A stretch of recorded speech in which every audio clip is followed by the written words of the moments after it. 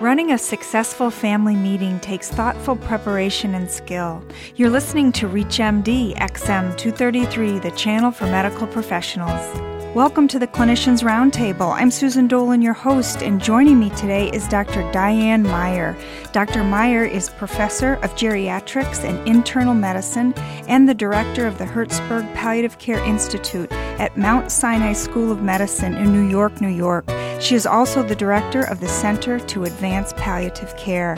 Dr. Meyer, welcome to the Clinicians Roundtable. Thank you. I'm delighted to be here. Why can running a successful family meeting be so hard? Well, I think the reason it's hard for us doctors is because very often these family meetings involve talking about things that are painful, about what we call bad news, about needing to face the reality imposed by the illness and figure out how to move forward in the context of that reality. And doctors, just like patients and families, want everything to be fine and want everything to go well. And when things are not going fine and when the person's illness is not getting better or going away, it's painful for us too. And I think we tend to avoid situations that are painful, just as all humans do.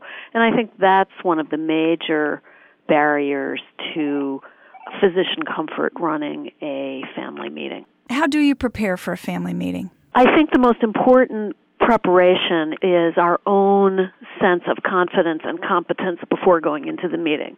That is, before I go into a meeting with a family where, for example, I have a new diagnosis of cancer, I will not go into that meeting until I understand the cancer. I've looked it up. I've read about it. I've understood what the treatment options are and their pros and cons. I hopefully will have spoken to, for example, the oncologist that I'm going to refer the family and patient to. And I will have in my hand that oncologist's name, telephone number, and information about my conversation with him, so that when I go into the meeting, the predictable questions, I will have answers to, instead of saying, well, I don't really know, I have to go look that up, or I don't really know who I'm going to refer you to, let me think about it. So that first thing is the homework, anticipating the predictable questions and trying to get answers to as many as possible, and feeling reasonably competent in our own knowledge and our own best recommendation for the patient and the family. That's the first preparatory task. The second one is making sure that the right people are in the meeting. And sometimes it's not the people we would predict, or it's not only the people we would predict. So if the patient is able to participate in the meeting and wants to participate in the meeting, obviously the first question is to the patient. I'd like to sit down with you and talk about the results of your tests, and usually invite people that the patient would like to have along with them. Is there anyone you would like to have join us for this meeting? And then very often the patient understands, even though it's not fully stated, that you think it's a good idea for them to bring their spouse or their adult child or their neighbor or their minister, someone who can provide them with support. And sometimes I'll say it's helpful to have an extra set of ears to make sure that what we talk about is fully and accurately communicated. And patients understand that. It's also when you say, I'd like you to bring someone, it's what we call a warning shot. Because clearly, if you were just going to tell them, the biopsy was negative, everything's fine, you would do that over the phone.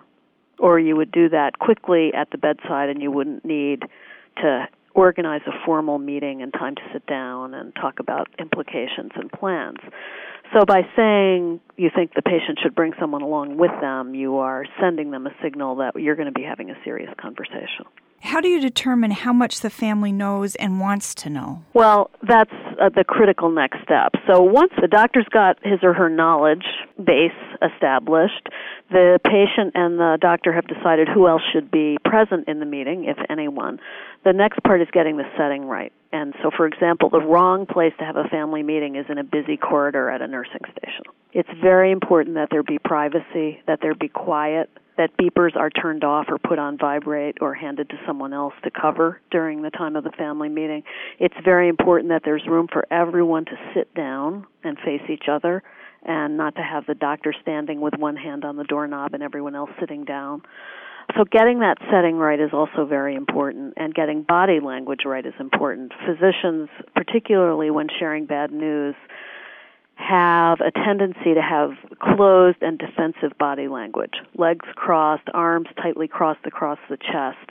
And this signals a distancing and a defensiveness to patients and families that we don't intend and that we do unconsciously. So it's very important to uncross your legs, put your hands on your knees.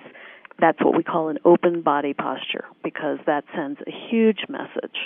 How do you assess where a patient is? If you start out assuming that the family and patient know nothing, whereas they're really quite sophisticated and have already been told what they have by another doctor, versus assuming they know everything when in fact they know nothing, you're going to get off to a very bad start. So for example, if you ask first, tell me what the other doctors have told you about what's going on, so that we're all starting in the same place. One patient may say, oh, the doc said I had a little shadow on my lung, but he didn't think it was anything important. And another patient with the same diagnosis might say, the doctor told me I have metastatic non-small cell lung cancer with involvement of the bone.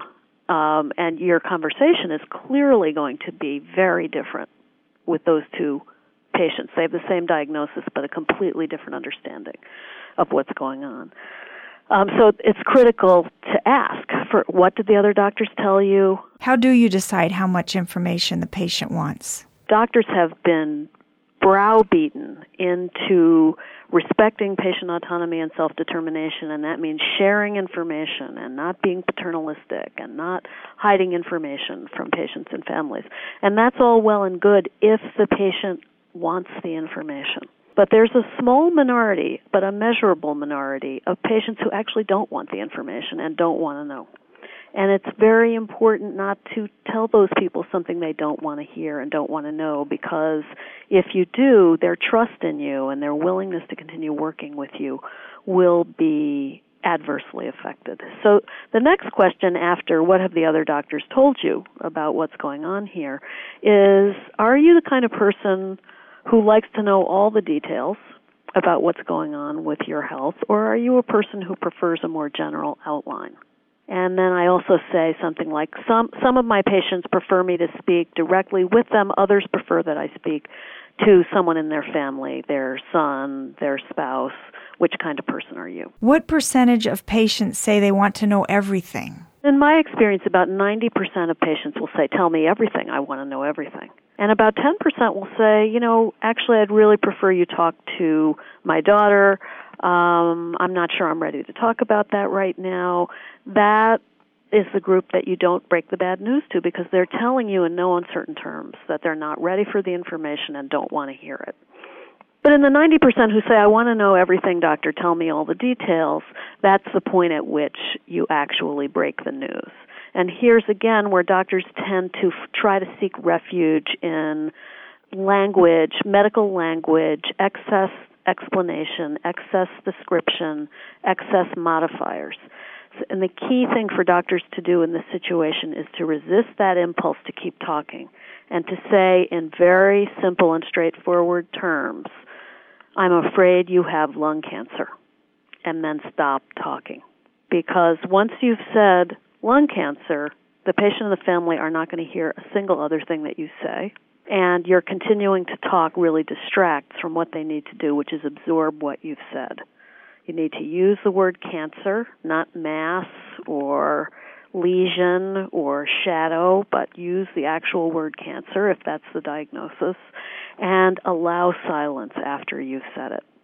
And some people will, take that in and be very scientific and say, well, what are the implications of that, and what do you think I should do next, doctor? And others will break down in tears at that point. And the doctor's job at that point is to be present and to provide Kleenex and a glass of water and a comforting hand and to listen and to reflect emotion, so that if, for example, the patient says, my father died of that, I've always been terrified that I would, die like he died, that's the opening to ask the patient to tell you a little bit about what happened with his father, because if you can get that out on the table, most of the time we'll be able to say, we didn't really know how to manage a diagnosis like this 30 years ago. We have much better treatments and management of symptoms than we did when your father was ill, and that will go a long way towards helping that patient to pursue and accept therapy. How do you follow up with patients? Once you've broken the news and allowed people to digest it and react to it, and you've supported their expression of emotion, the next thing I usually do is to check back with them and make sure that they heard me, make sure that they understood me. So I'll say something like, sometimes I'm not as clear as I mean to be. Can you tell me in your own words what is going on with you, what the diagnosis is? And if they come back with, there's a shadow on my lung, then your message about the fact that they have lung cancer did not get through.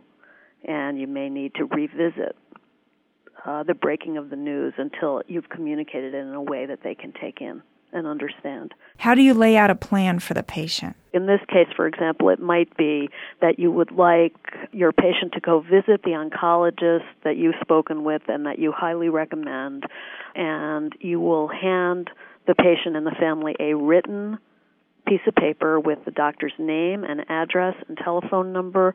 You will write down on that piece of paper the diagnosis. So you might write lung cancer, you might write non-small cell lung cancer, because it's going to be hard for people to remember it when they leave your office. At that point, the piece of paper is what we call in pediatrics a transitional object. The piece of paper is a symbol of your commitment and relationship with the patient and family, and a symbol that you're going to be there for them throughout this, something they can hold on to literally, physically, and take home. It's also very important on that piece of paper to write down when you want to see the patient next, because that's a very powerful symbol of commitment and attendance on the part of the physician to the patient, that there will not be any abandonment. And then after that, I usually call the patient and family back that day or the next day just to check in and see how they're doing, answer any questions they may have, and again, symbolize through my behavior that I'm not going anywhere and that we're in this together and we'll get through it together. I want to thank Dr. Diane Meyer, who has been our guest discussing how to run a successful family meeting. I'm Susan Dolan. You've been listening to the Clinicians Roundtable on ReachMD XM 233, the channel for medical professionals. For comments and questions, please send your email to xm@reachmd.com. Thank you for listening.